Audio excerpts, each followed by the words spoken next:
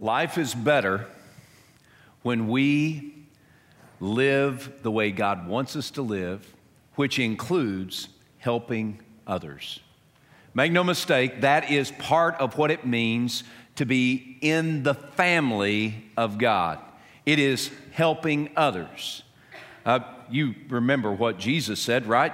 Mark chapter 12, he said, "Hear, O Israel, the Lord our God, the Lord is one. Therefore, you shall love the Lord your God with all your heart, soul, mind, and strength." We got that right. That's what we've been singing about. We're going to love God supremely. And then he added, and the second liken to it is this: you shall love your neighbor as yourself. An attorney said, "Who then is my neighbor?" And what is the story that Jesus told in response to that question?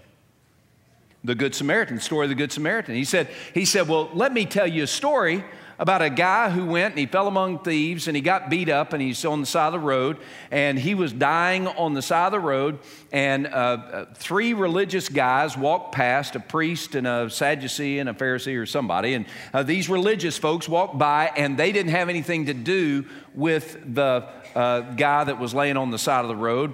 And then a Samaritan who was not considered, it was kind of like being a Dallas Cowboy fan in a Washington Redskins town. That's a Samaritan. Did y'all get that? That was pretty good, wasn't it?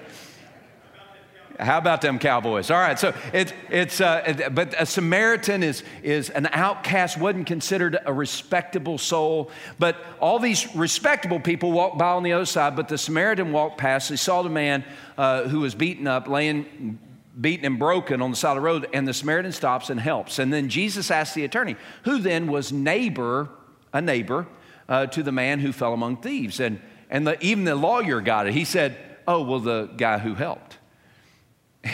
And the point is that we love God and we love others when we help our neighbor. That's what Big Serve's all about. And I'm so thankful for you and all that our church has done in the 7 cities of Hampton Roads, but especially in South Norfolk, as you gave time and energy and effort to bless those who were in need. And God smiles. And we're talking about that a little bit today. If you have your Bibles, turn to Proverbs chapter 21. While you're turning there, just a quick reminder that we as a church, we memorize Scripture together and we pray together. That means that now we don't have great accountability. In fact, I don't call you up in the middle of the afternoon and say, "Are you memorizing this passage?"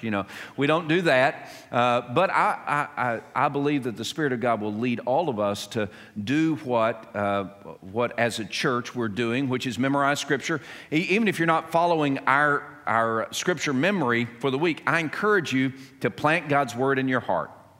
That is always a wise thing to do. But what we're memorizing this week, beginning this Sunday and all the way to next Saturday, and then we'll have a new passage on October 13th. But what the passage we're memorizing this week is Jeremiah 29, 11 through 13. Now, you probably have, at least in your subconscious, Jeremiah 29, 11. Jeremiah 29, 11 says, for I know the plans I have for you, says the Lord, plans for your good and not for your harm, plans to give you a future and a hope. All right, so that's verse 11. All you have to do is add verses 12 and 13, which is important to understand fully what verse 11 is about. All right, so 11, 12, and 13, that's what we're going to memorize. I encourage you to do that. We're a church that memorizes Scripture together, but we're also a church that prays together. Again, a very small level of accountability, but it's not a hard thing to do. You just put a little reminder on your phone or on your calendar at 1 o'clock every day. Pray for 1 minute for one thing. And I try to give you the one thing to pray for every single week. What are we going to pray for this week? Well, we're going to pray for Disciple Now. Disciple Now is this weekend, October 11, 12, and 13. Disciple Now is where students in grades 6 to 12 get together for really to open God's Word, to see who God is, to hear the gospel so that they can find new life in Christ. For those who have life in Christ, for them to be encouraged and inspired to take the good news to their campuses, to their schools, to their classmates. And friends, I got to tell you that every great revival and spiritual awakening in America began with students who were captured by Jesus in a passionate way to share the good news with others. And so I want to encourage you to pray this week. Pray for our students who will be gathered in Disciple Now, and pray that God would use Disciple Now 2019 to spark an awakening in the 7 cities of Hampton Roads. So that the culture and the climate of our schools will be transformed not by a political action, but by God's grace through faith in Jesus Christ, okay? So that may take more than a minute, but go ahead and give 65 seconds, all right? So let's pray together. 1 o'clock, this one thing, Disciple Now, at 1 o'clock. All right, for 1 minute. All right, Proverbs chapter 21. As we look at Proverbs 21, I want us to kind of get a landscape, what we're looking at. Now, if you're here today and you're a follower of Jesus, there was a day where you realized that your life was empty and there was something profoundly missing. There came a point in time where you realized that there was a darkness of life that you could not escape, and somehow, whether it's through the testimony of a preacher or a friend or a Sunday school teacher or a neighbor or a dad or a mom or a grandparent, somebody shared with you the good news. And we talk about the good news, and maybe you're here and you're not really sure what the good news is. Here's the good news. The good news is that our sin, your sin and my sin, all of us have sinned. Our sin has separated us from God. Okay, and we see this in Romans chapter 3:23 and verse 6:23, that sin is something that we all have, and the penalty of our sin is separation from God. And so we're living separated from God, and we can't get to Him. Okay, so we can't somehow be good enough to get to God. We're always living in this, in the heredity, as we heard earlier, we're living in the heredity of a lack of holiness and a heritage of hopelessness. All right, that's where we are. And all of us are at the same place, okay? And then we recognize that God sent Jesus to give us an heredity of holiness and a heritage of hopefulness. That Jesus came, Jesus who is God, became man and dwelt among us. And the people who followed Jesus, they saw the glory of God in Him. And Jesus lived His life without sin. He never sinned. That makes Him different than us. He is fully God, fully man, but He never sinned. And yet Jesus determined to go to a cross to pay the penalty that my sin demanded. And Jesus determined to die for a sinner like Eric Thomas on a cross. And it is through that death on the cross that He has made payment for sinners and for our sin. Okay? And so He died on a cross to bridge the distance between unholiness and holiness, between you and me and a holy God. And Jesus died on a cross to pay the price for our sin. He was raised from the dead 3 days later to give us a new life, to give us a chance at a new life. So that's the gospel. Jesus died for sinners and He was raised from the dead to give new life, to make us right in God's sight. And somebody told you that you can escape the emptiness of life created by sin by trusting in Jesus, by abandoning yourself into the arms of Jesus Christ of Nazareth, who died for your sin on a cross, to pave the way for forgiveness, to give you an heredity of holiness, so that He would take all the holiness that Jesus is and plant it on you, and all the sin that you are, He took to the cross for Himself. And so we heard that, and then we began to believe that. And God sparked in us the courage to believe and have faith in Jesus, that Jesus really is my only hope. And you, by faith, embraced Christ. You were thirsty, and you came to Jesus to satisfy your thirst. That's what Jesus promised in John chapter 7. He said, whoever is thirsty, come to me and drink. He said, whoever believes in me will never thirst again. And out of his heart will flow rivers like rivers of living water. Now, that's what happened if indeed you're a follower of Jesus. If you're not a follower of Jesus, just a religious person or a moral person, I applaud you for being here. I'm thankful that you're here, but there needs to be something more than just being a religious person in your life. Don't you find it empty? Guys, I'm a Baptist preacher. I'm a Baptist preacher's kid. I was raised in the religious environment, and it is just, ugh. I mean, honestly, it just makes me want to gag. It is part of the dysfunction that I carry in my life. I don't like this religious stuff, all the mamby-pamby stupid stuff that we do at church, that we pretend like we've got all this stuff. Aren't you tired of that? Stop trying to be religious and find that which will truly satisfy your soul. And that's found only in Jesus. When you come to Jesus and you drink by faith from the fountain that he provides, you will be satisfied. And you were satisfied. If you came to Christ, you were satisfied. You were empty, and now you're whole. The scripture does it in a lot of different ways. I was dead, but now I live. I was blind, but now I see, right? I was lost, but now I'm... And that's the transformation that takes place in every person who becomes a follower of Jesus. And if you are that person, I want to ask you, has there been a time where you've lost that satisfaction, where you became thirsty again?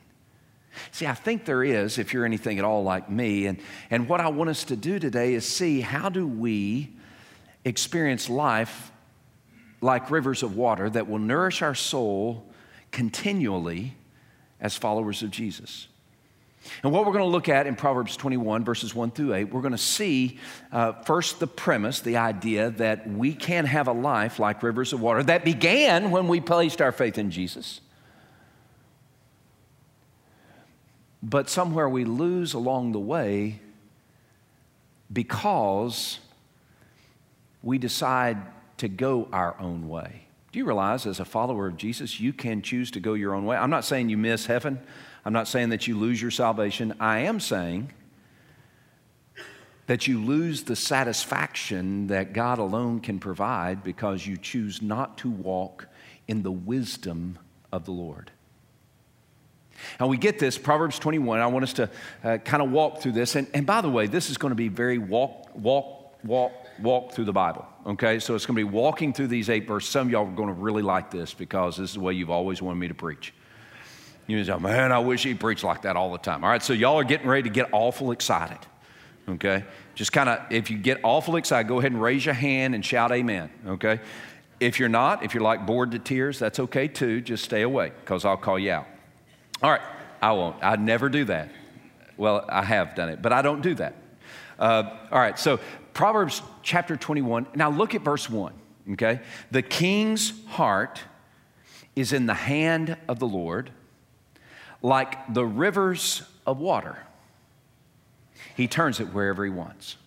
Okay, so that's kind of the premise of this passage, the theme of this passage. The premise of the passage, now the guy writing this, the Solomon or one of the other sages, was writing this proverb and he began to think, now who is the most powerful dude that I know? Who is the guy that is the guy of all guys on earth? And that is the king. In his mind, the most powerful person in the empire, in his sphere of influence, is the king, okay?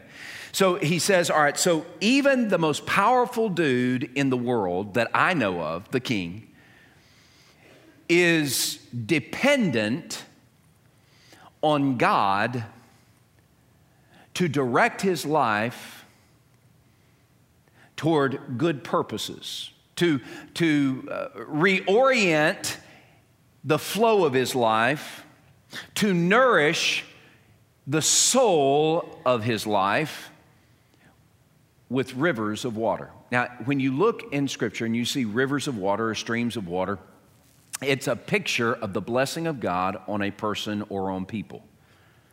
By and large. I mean, sometimes it's just a river of water. But But when it's like here, it's a picture of God's blessing, of satisfaction. It's a picture of Psalm 1. You remember Psalm 1? You might write it in the margin there. Psalm 1, blessed is the person who walks not in the counsel of the ungodly, nor stands in the path of sinners, nor sits in the seat of the scornful.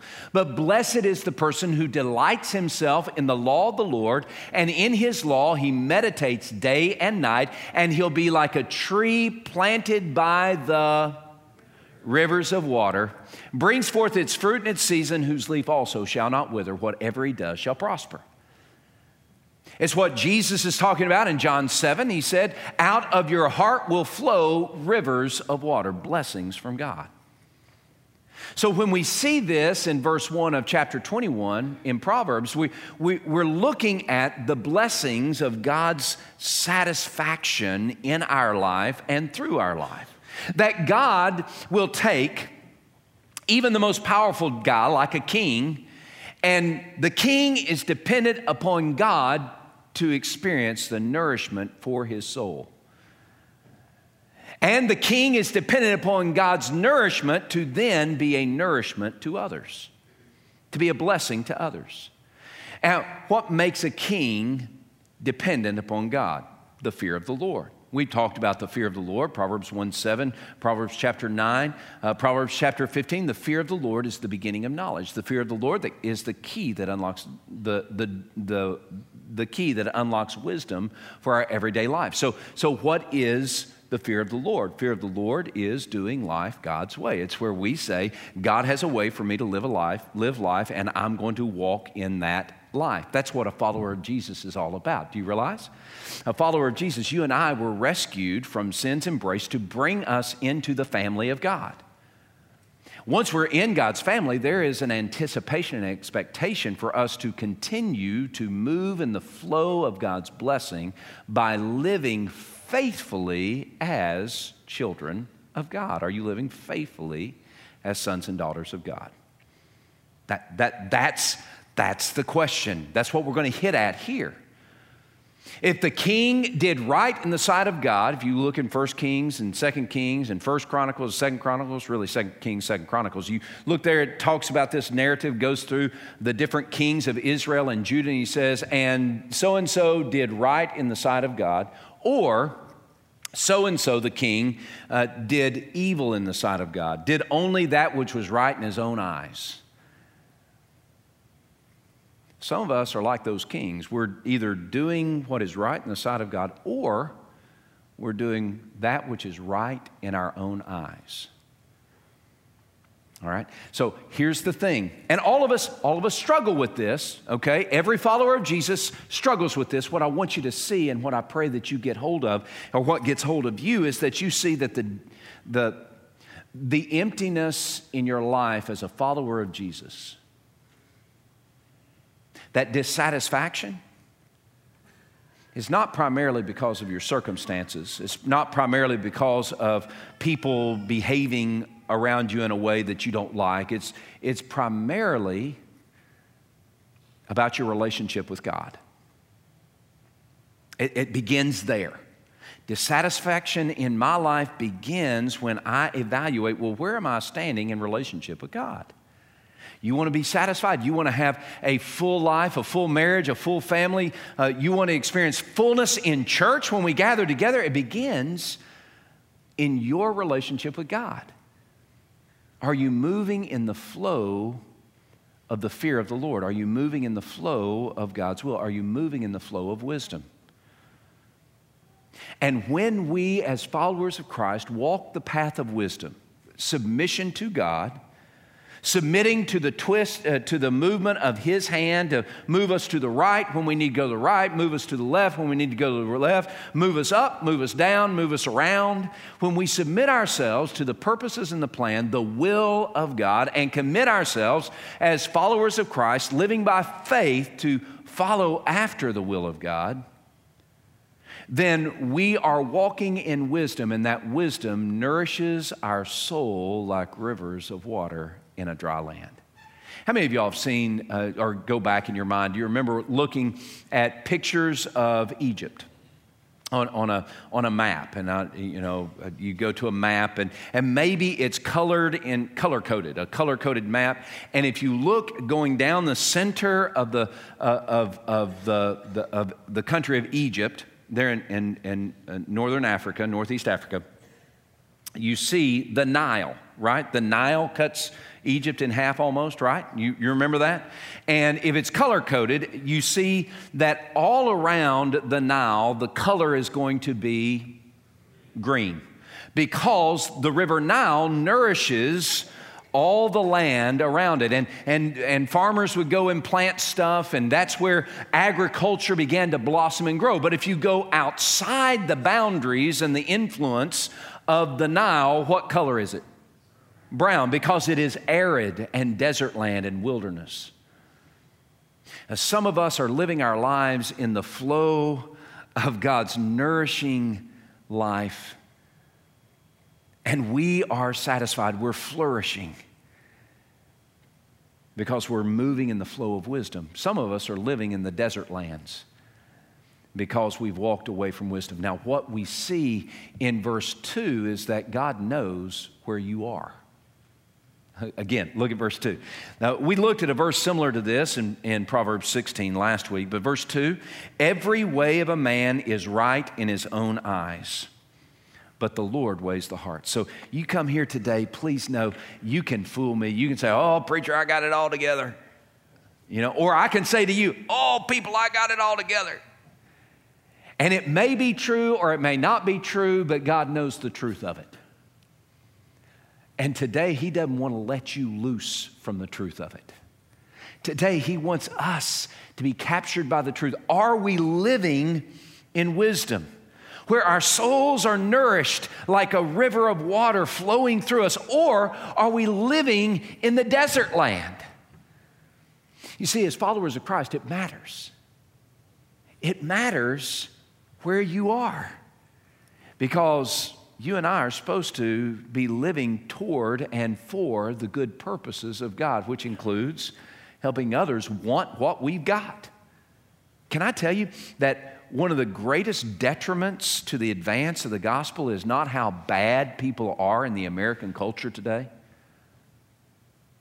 but it's how we as followers of Christ are not showing people something that they desperately want. A satisfied life. And the reason we're not showing a satisfied life is because we're not satisfied. And the reason we're not satisfied is because we're living in the desert land. And we're living in the desert land because we're no longer walking in wisdom. We're not living submitted to the will of God. Church, we must get back to where we need to be. And that's what this passage is going to help us. And by the way, God knows where you are. God knows where I am. I'm not going to fool Him. So I believe that He's going to use these next 10 minutes to really push into your life the truth of where you are. All right? Now, verse 3 tells us to do righteousness and justice is more acceptable to the Lord than sacrifice. All right, so we'll come back to verse 3 in a minute, but let me just say, again, you can pretend like you got it all together because you're showing up at church, but showing up in church, it doesn't mean you got it all together. Some of the most dissatisfied people I know and I meet are people who come to church. And the reason they're dissatisfied is not because their circumstances stink, although some of those circumstances do stink. The reason they're dissatisfied is because they're living in rebellion against God. And what we need to see, beginning in verse 4, is what that looks like. See, God's not pleased just because you're showing up here. It's good. I'm glad you're here. God's glad you're here. God would love it if you were here more. But what gives Him greater pleasure is when your life reflects being a son or a daughter of His. So what we begin to look at is the arid places around us. What makes our life not satisfied? As followers of Jesus, we have the river of life, Jesus Christ Himself, who has rescued us. Why are we so dissatisfied, people of God? Why? I think we need to roll the tape on our lives and see why. That's what verse 4 talks about. Verse 4, 5, 6, 7, and 8.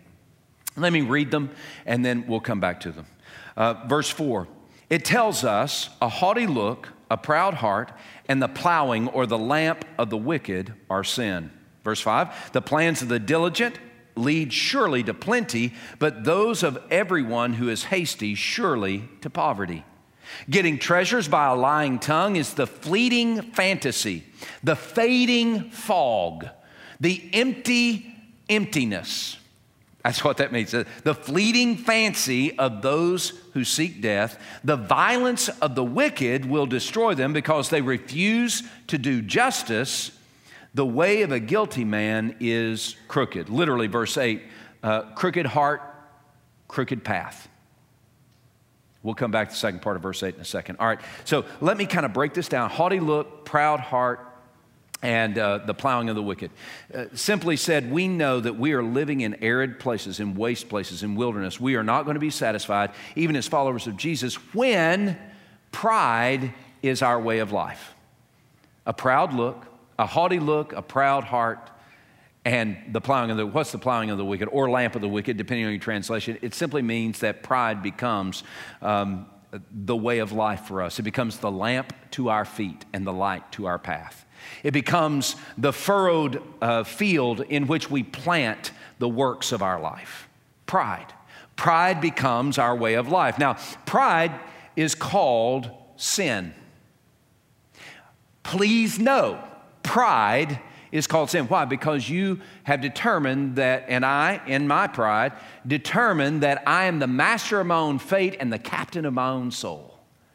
It's where I've got the way to go, and God, I don't need to listen to you anymore.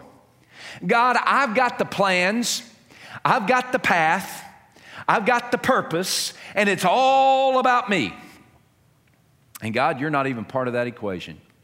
Except on Sunday morning when I come to church and I act like I'm worshiping you. Pride is where we make a decision not with diligence, verse 5, not with the diligence of seeking God, but we make a decision with haste, where God is not our guide. When we are diligent to walk in wisdom, the way of God, before we make a decision, then that will lead to satisfaction, plenty. But when we make a decision with pride as our way of life, the lamp to our feet, I don't need to talk to God about this. All I need to do is decide. Now, some of us are making decisions even now, and God's not the guide of those decisions. He's not even entertained in the same building. But we're still making the decisions, and we think that somehow that's going to lead to a satisfied life. Never! When pride is at the root of our decisions, then what results is drought, poverty. See that in verse 5? Drought. Or verse 5. And then verse 6 it says, so we are walking a path of pride, and God is not our God, and it's leading us to drought so much that we're empty on the inside, that we are still incomplete, even as followers of Christ. And so we need to satisfy that something in us. All the while, Jesus has opened his arms and said, come to me and drink. I'll satisfy you, but we ignore God because we are walking the way of pride, and we're sticking on that path, and it's the lamp to our feet, and so we make decisions. God's not our guide. God's word is absent from the decision-making process, and we're living in drought, and so we decide we're going to get the little tidbits of treasure, the things that we think are going to satisfy us. We're going to cheat, and we're going to lie, and we're going to steal to get that which we think will satisfy us. We'll pay any price that we need to pay in order to get that little treasure that we want, because that treasure will satisfy us. And so we're using a lying tongue to get a treasure, and it ends up being empty. Just a puff of wind. And it's even a puff of wind that can be toxic to our soul, that will lead to death-dealing emptiness. We're living in the dead zone of emptiness because we have trusted in our own decisions to give us life, but it's only ended up in drought because we are living a life of pride, which is sin. Verse 7 tells us that it goes even further. Because we're sitting in misery, because we're dissatisfied, because we have made decisions that God is not the guide, because we're walking in pride, living life according to our opinion, our desires. God's not there. We're the masters of our own fate, the captains of our own soul. So we're making these decisions based on our ideas, our opinions, our wants, our needs, not God. That's sin. It leads us to become even more diligent, determined to get what we think is going to satisfy us, so much so that we become violent and we're known as wicked because we beat up anybody that gets in our path that would keep us from the thing we think is going to satisfy our soul. Even in church. You know, I don't know if you've experienced people that are hateful and mean in church. I have. I've done a study of them. And I've evaluated, I have. Why are these folks so mean? Over the course of how many ever years it's been, me pastoring, I've encountered many of them, several of them, a few. Now I want to evaluate why. And almost without fail, the reason the people are it's so mean in church is because they're so empty and dissatisfied with their life. It truly does go back to the old adage, hurting people hurt people. The only way they can feel bad about themselves is to make you feel worse than they are. The violence of the wicked, that's the picture here. Because we're empty and dissatisfied, we once tasted satisfaction in Christ, but we walked away from that path, and now we are living in pride. That is sin, and that sin leads us to make decisions where God's not our guide, and those decisions are hasty, and they're leading to drought in our life that leads us to pursue treasures through whatever means possible to satisfy our soul, but it's just a fleeting fancy. It's just a puff of wind, a fading fog, and now we're living in the dead zone of our own emptiness, and so becoming even more desperate, we determine that I'm going to do whatever it takes to make me feel better. And how do we make ourselves feel better? By making other people around us feel worse. Verse 7 says that the violence of the wicked drags them away. You know, the picture there, and it's a good picture if you're a fisherman, it's a picture of a fisherman throwing his net into the water and dragging up the fish and carrying them off for the frying pan to destruction. See, we need to, what began as just a small little thing called pride right here, we need to roll the tape forward and see where pride ends up. Pride is a fatally magnetic thing to every single person here. And pride destroys us. It gives us a crooked way of looking at our life and a crooked way of walking in life. We all know, whether you're a religious person or not, a Baptist person or not, a First Norfolk person or not, we all know pride goes before the fall. We need to understand pride in you, a follower of Jesus. Look at all religious here at First Norfolk today. Pride all up in here, preacher man, spouting off all these scriptures and going back to original languages. Pride in you and pride in me, let's roll the tape forward. It leads to a dissatisfied life that will destroy us. The second part of verse 8 says, it's not the way it should be. You look at the second part of verse 8, it says, as for the pure, his work is right. See, when we're diligent for God to be the main source of our decision making, when we determine that we're going to live like a son and daughter of God, like the one that Jesus saved us to be, then we're going to walk in the purity of life. We're going to walk the straight path that leads to a fulfilled life. And that's where verse 3 comes in. And go back to verse 3. To do righteousness and justice is more pleasing to the Lord than sacrifice. What is this idea of to do righteousness and justice? Most people would agree. Righteousness and justice combined together in this way is a picture. It's a picture of the whole of the biblical religion. And I can show you quickly.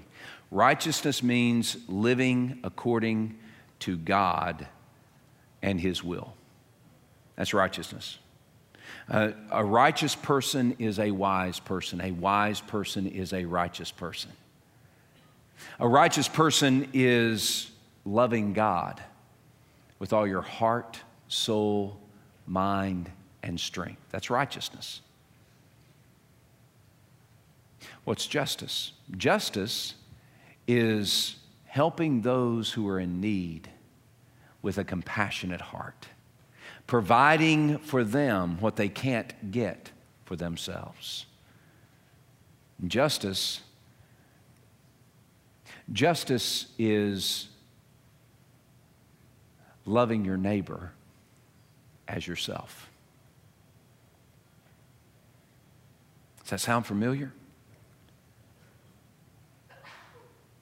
What is the greatest of all commandments? The law you're asked. Hear, O Israel, the Lord our God, the Lord is one. Therefore you shall love the Lord your God with all your heart, with all your soul, with all your mind, with all your strength. The second likened to it is, you shall love your neighbor as yourself. The whole of the law and prophets, Jesus said, is summed up in these. You and I, we've been gifted by God's grace to be part of His family, to be satisfied with the rivers of water that flow from the very heart of Christ. But as followers of Jesus, we need to return again to the place of wisdom, where we make our stand to love God and to love others. Because that's what sons and daughters of God do.